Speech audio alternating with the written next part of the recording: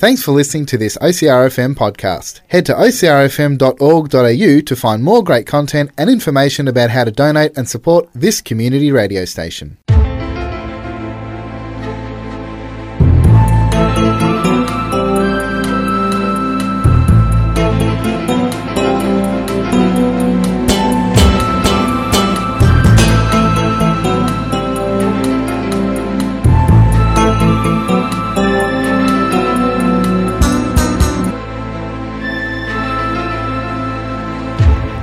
On LOL Radio, it is time for us to investigate the weird wide world.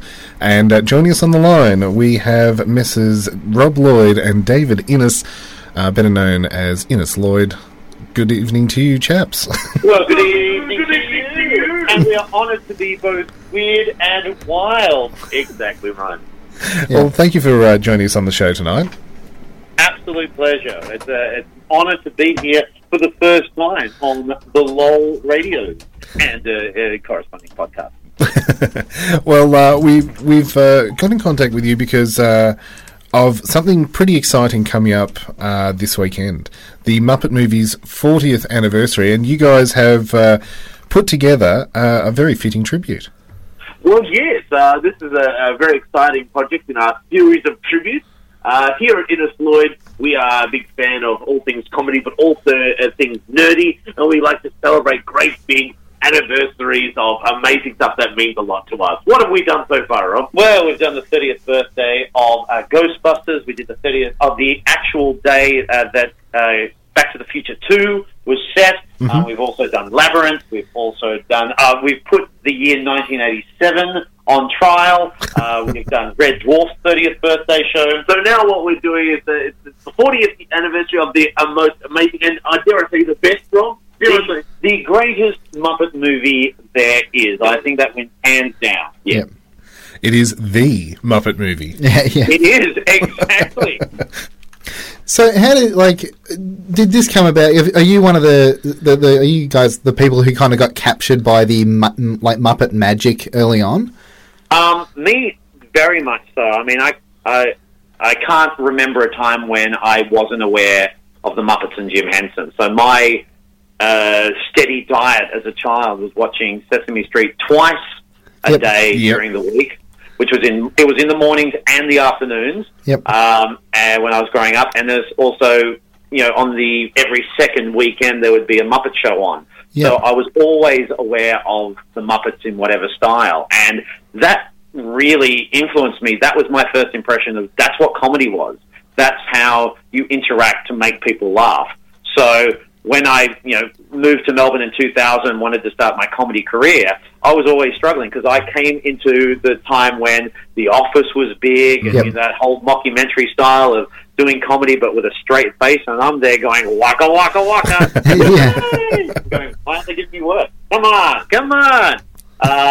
But that is, and the heart and the love that and the hope that Jim Henson brought to his creations has just stayed with me since I was a kid. So I wanted to take the time. I've been looking forward to this date of the 40th anniversary to really celebrate that movie in particular, because that was the one I just watched all the time. The songs are perfect by Paul Williams. The jokes just hit absolutely perfectly, and nothing captures the Muppets more perfectly at that time than the Muppet movie. Yeah. And I believe with the music, you have a special guest performing alongside you? That's exactly right. It's actually my best friend since we were being friends since we were 5 in primary school. Is Christian Bizzari of the band Bland. He is a wonderful singer-songwriter, and he is joining us because he too is a massive fan of the Muppets, and so he will be joining us playing the music whilst we sing along. So to talk about the tribute that you guys are doing, how does it work? Well, sort of like interspersed with us singing all the songs from the movie, we take you through the journey of how the film was actually made. So we talk about the production side of it, the filming process, and during the filming process, quite fascinating because Jim was always about pushing the boundaries of what could be done, and so he wanted to step outside what people expected of puppetry and cinema. So there's a lot of cinematic first in the Muppet Show. And it's like commonplace to us now, but there's so many firsts about this is the first time you see a hand puppet in a motion picture full body with its feet as well, working. The bicycle scene, the opening shot, the use of 250 puppets in one shot. All these massive firsts in one film, and we talk through that process and also the legacy of it, and how it's impacted, not just myself, Ines and Christian, but also people in general, and the influence that Jim Henson still has so many years after his death in 1990. Yeah. Yes, it is indeed the first film that an amphibian has ridden a bicycle and played banjo in the same movie. That's right. One thing that I noticed that was a first for me as a kid watching this movie, it was the first movie to kind of break the fourth wall as well. Like, all of a sudden you had a character looking at you, talking to you, and the movie was still going on around them. And pulling out the script. As a kid, I found that amazing. They go, well, they've just made a reference to themselves with the script, because that's, I was 5 or 6 years old. I'd never heard the term meta before. So to actually see them go, and use it as a plot device to help out later on, they go, oh, we just read the screenplay, we found out where you are. Yeah, it's so good. Stuff. Anyone else it would be written by a lesser person, it would be a cop-out, but it's just the perfect wrap-up of how the film is approached. It's very Jim, very Jerry Jules style of comedy, about always being aware that it is a movie, but it's also, they're aware of who they are and what they're doing. Yeah, and as you say, Jim was such a pioneer in so many different ways, with quite an ambitious film that went on to just an amazing array of Muppet projects into the future. Yeah, not just and non-Muppets as well, like the risks he took with the Dark Crystal and also Labyrinth. Yep. And with varying degrees of artistic and financial success, but just what it meant for his mind. He was always working. The input the output of what he was doing, like Muppet movie, then went straight into Dark Crystal, but he had to do Great Muppet Caper first, so he was doing 3 films all at pretty much the same time. Yep. Then he was moving on to Muppets Take Manhattan, but he had to also work on Labyrinth, which he wanted to do. So plus Fraggle Rock was still happening, and he was wrapping up the Muppet Show. Well, don't spoil the show. Sorry, just read the screenplay. This is your dress rehearsal, isn't it? Yeah.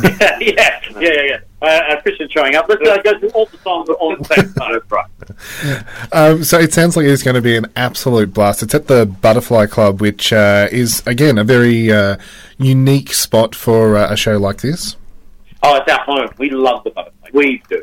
We do all our shows there. So we'll be upstairs in their lovely space there with all their very retro, massive portraits on the wall.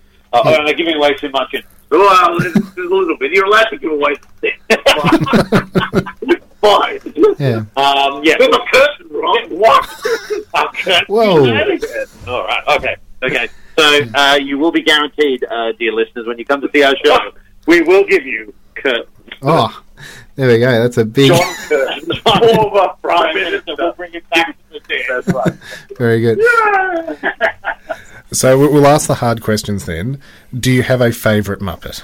Kermit. Kermit is easily the one I relate to the most, especially I used to run my own improv company for about 6 years, and I felt very much the Kermit at the centre of this menagerie of mad, crazy, slightly off-kilter young comedians, improvisers, musicians. What about you, Ines? I feel like that even though I am as curmudgeonly at times as Stadler and or Waldorf, I like to think that deep down I'm a sweetum. I'm a giant, sort of overly enthusiastic bumper that chews and crashes through things. Yeah. I think very much so. Well, there you go. Is that because I crashed through your wall? No, you crashed into my heart. Very good. So slightly Muppet adjacent question. Muppet adjacent? This is trigonometry. Yeah, I know. Are you guys excited for the Dark Crystal kind of reboot thing that's coming out? That's the prequel. Oh, the prequel. That's using I am very much excited. The Netflix series, the prequel series, I'm very much excited to. The trailer that came out a couple of weeks ago was very exciting, and what I like about the Henson Company, they're still keeping up that, use of puppetry and all that type of skill, but they're trying to incorporate bits of special effects and computer-generated images. They used it quite effectively in Where the Wild Things Are, where they had beautiful, huge body-sized costumes, but they used special effects to animate the faces and the mouths to make it look more, realistic. So from what I've seen of the footage, it looks absolutely beautiful and captures that essence of, that scene in Dark Crystal where they're in the swamp and everything is alive. Yep. There are moments in this trailer where you see that there is life everywhere, bizarre, crazy, beautiful, almost sinister life all exists. It looks like they've captured the essence of the world beautifully. Yeah. Whereas I'm just looking forward to all the internet arguments of people going, yeah, this is great, and I'll be like, it's not like the film from the 80s. Yeah, you can always make that a guarantee, yeah. And if this becomes a success, we can see then a prequel series for Labyrinth of how Jareth got his soul. Yeah, absolutely. And there'll be no controversy on the net at all. Everyone goes, I want to see that. Yeah, I think there's already been flash fiction yeah, on you. there's definitely And of some course, fan Netflix fiction. would then have to turn it into a darker version. So dark. A dark bolt.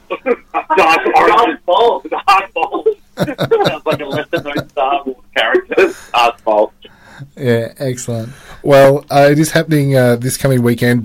Quite literally the 40th anniversary of the Muppet film, because it was released in America, I believe, on the 22nd of June.